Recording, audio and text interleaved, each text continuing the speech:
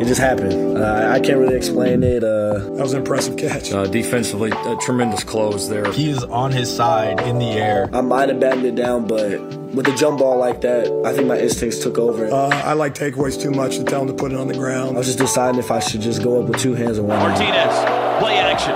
He'll step up in the pocket, rolling right, lobs downfield. Interception! Unbelievable! That was Toby Rowland of Sooner Sports TV, calling the miraculous interception by DJ Graham. Today, we discuss Graham's amazing play. They had the internet buzzing, and had many of its users already calling it one of the best interceptions ever made. We're joined by Sooners beat writer Justin Martinez, who gives his insight on Graham's catch and how the defensive back's life has changed since then. This is that story. I'm James D. Jackson, and this is the Oklahoma Sports Insider.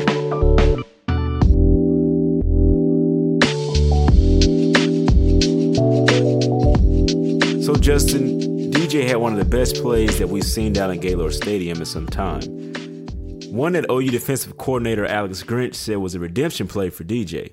Well, just a tremendous play, and he had one to make up for it. And let's be real frank on that, but he did. As someone who was at the game, can you run us through the situation and what you saw out there?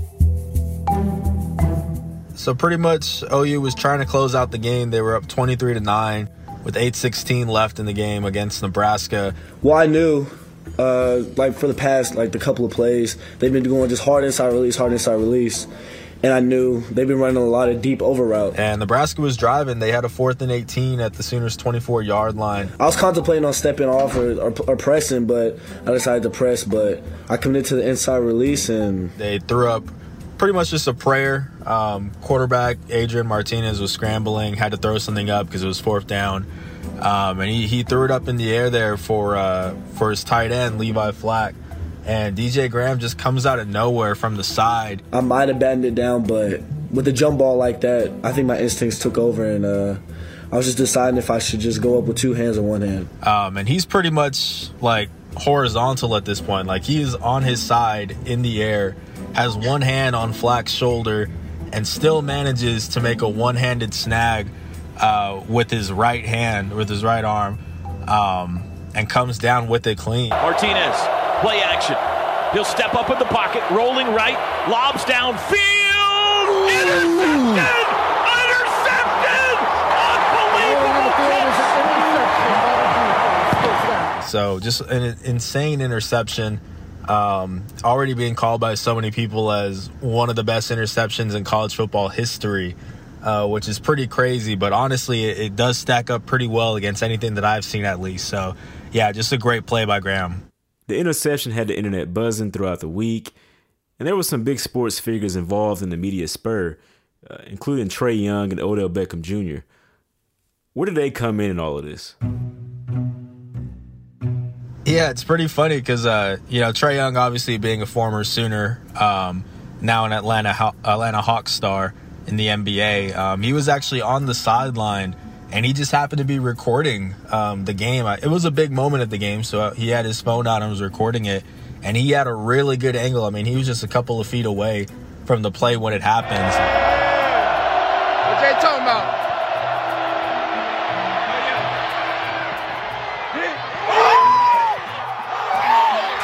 He posted that video, and that went crazy because everyone obviously is like, oh, Trae Young just so happened to be there, this and that.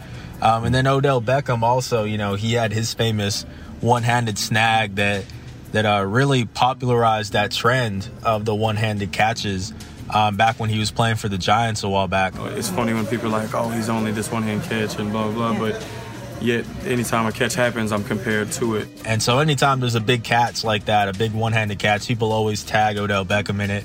And this time he actually responded to someone who tagged him in it and was saying that it was a hell of a pick is what he said on Twitter. So, but it was just a very iconic moment. It was just a very prolific moment in my career. So I don't mind getting tagged on Instagram, seeing a bunch of nice catches.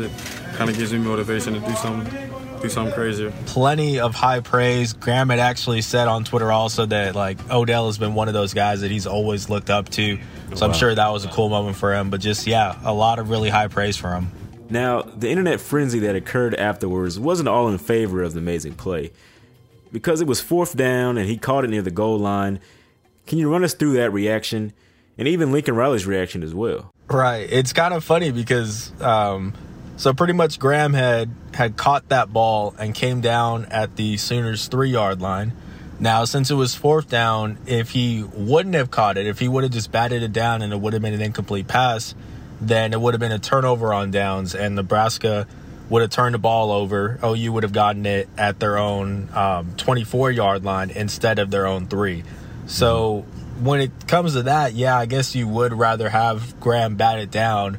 And so that's why their head coach, Lincoln Riley, was actually saying, No, I went over there. I think I might have been the first coach in the history of college football to challenge a play that we got an interception on because we were watching a replay and we thought it juggled around. And I literally walked over to the official and I might have challenged it. And then he said that they had 100% confirmed it up there. So, I was hoping it would have gone down. But what a play. It's funny because you don't really ever see that where a coach is advocating to get an interception in his favor called off. Mm-hmm. So just a really unique situation. But at the end of the day, it's an incredible grab. You can't be too mad at the guy for hustling and making a big play in a big moment of the game like that. How has DJ taken advantage of this catch? There's new NIL deals that DJ can pretty much profit from this. How has he done that so far? Yeah, he's done just that. He's definitely gotten a lot more, or a bigger platform since then, I should say. He's gained over 11,000 followers on Twitter and Instagram since making that catch on Saturday. So definitely he's trying to take advantage of that. And one thing he's doing is he released a line of clothing in partnership with this company called Breaking Tees. And pretty much there's just a t-shirt and a hoodie form where it's a design of him just making the one-handed interception. And it's selling anywhere from $26, I think is the cheapest for youth size stuff, to a $55 hoodie. So he's already trying to capitalize on it. And hey, that's just the era of sports that we're in now, where it's more power to the players. Mm-hmm. If you make a great grab like that, you should be able to market yourself a little bit more and profit off of it. So that's what he's doing, and, fair play to him. Now, you got to speak with him about other things outside of this catch and football. What did you talk about with him? One thing that did get brought up was his love for Formula One racing, which is pretty interesting. You don't really hear that too often, You hear a lot of football players say, I like playing basketball, track and field, that kind of stuff. But Formula One racing, it's something that his dad got him into when he was younger. And he really looks up to one of the more famous racers, Lewis Hamilton, who is still is the only black driver in Formula One history. So that's something that really resonated with DJ. And he's just really been a fan of that ever since then. Just a very unique sport to get into, but that's his thing. Oh, yeah, definitely. Well, hey, Justin, thanks for joining the podcast. I appreciate it. No problem. Thank you for having me. We'll be right back.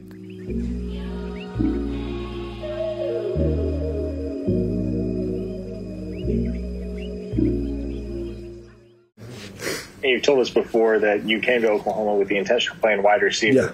Did that feel like a little flashback to your wide? It did. No, it did. I was like, man, okay, I still got it. Still got the receiver hands. And just to follow up on what was asked a minute ago, are you going to be going to Coach Simmons and lobbying to play any receiver now after that? Hey, I might have to. Maybe. Throw me in a package or two. Thanks, man. Yeah. If you've enjoyed this podcast or Justin Martinez's coverage of the Sooners, visit the Oklahoma's website and consider subscribing. Or download the app to get your news on the go. I'm sure you'll find something that you like. I'm James D. Jackson, and this has been the Oklahoma Sports Insider. We'll talk soon.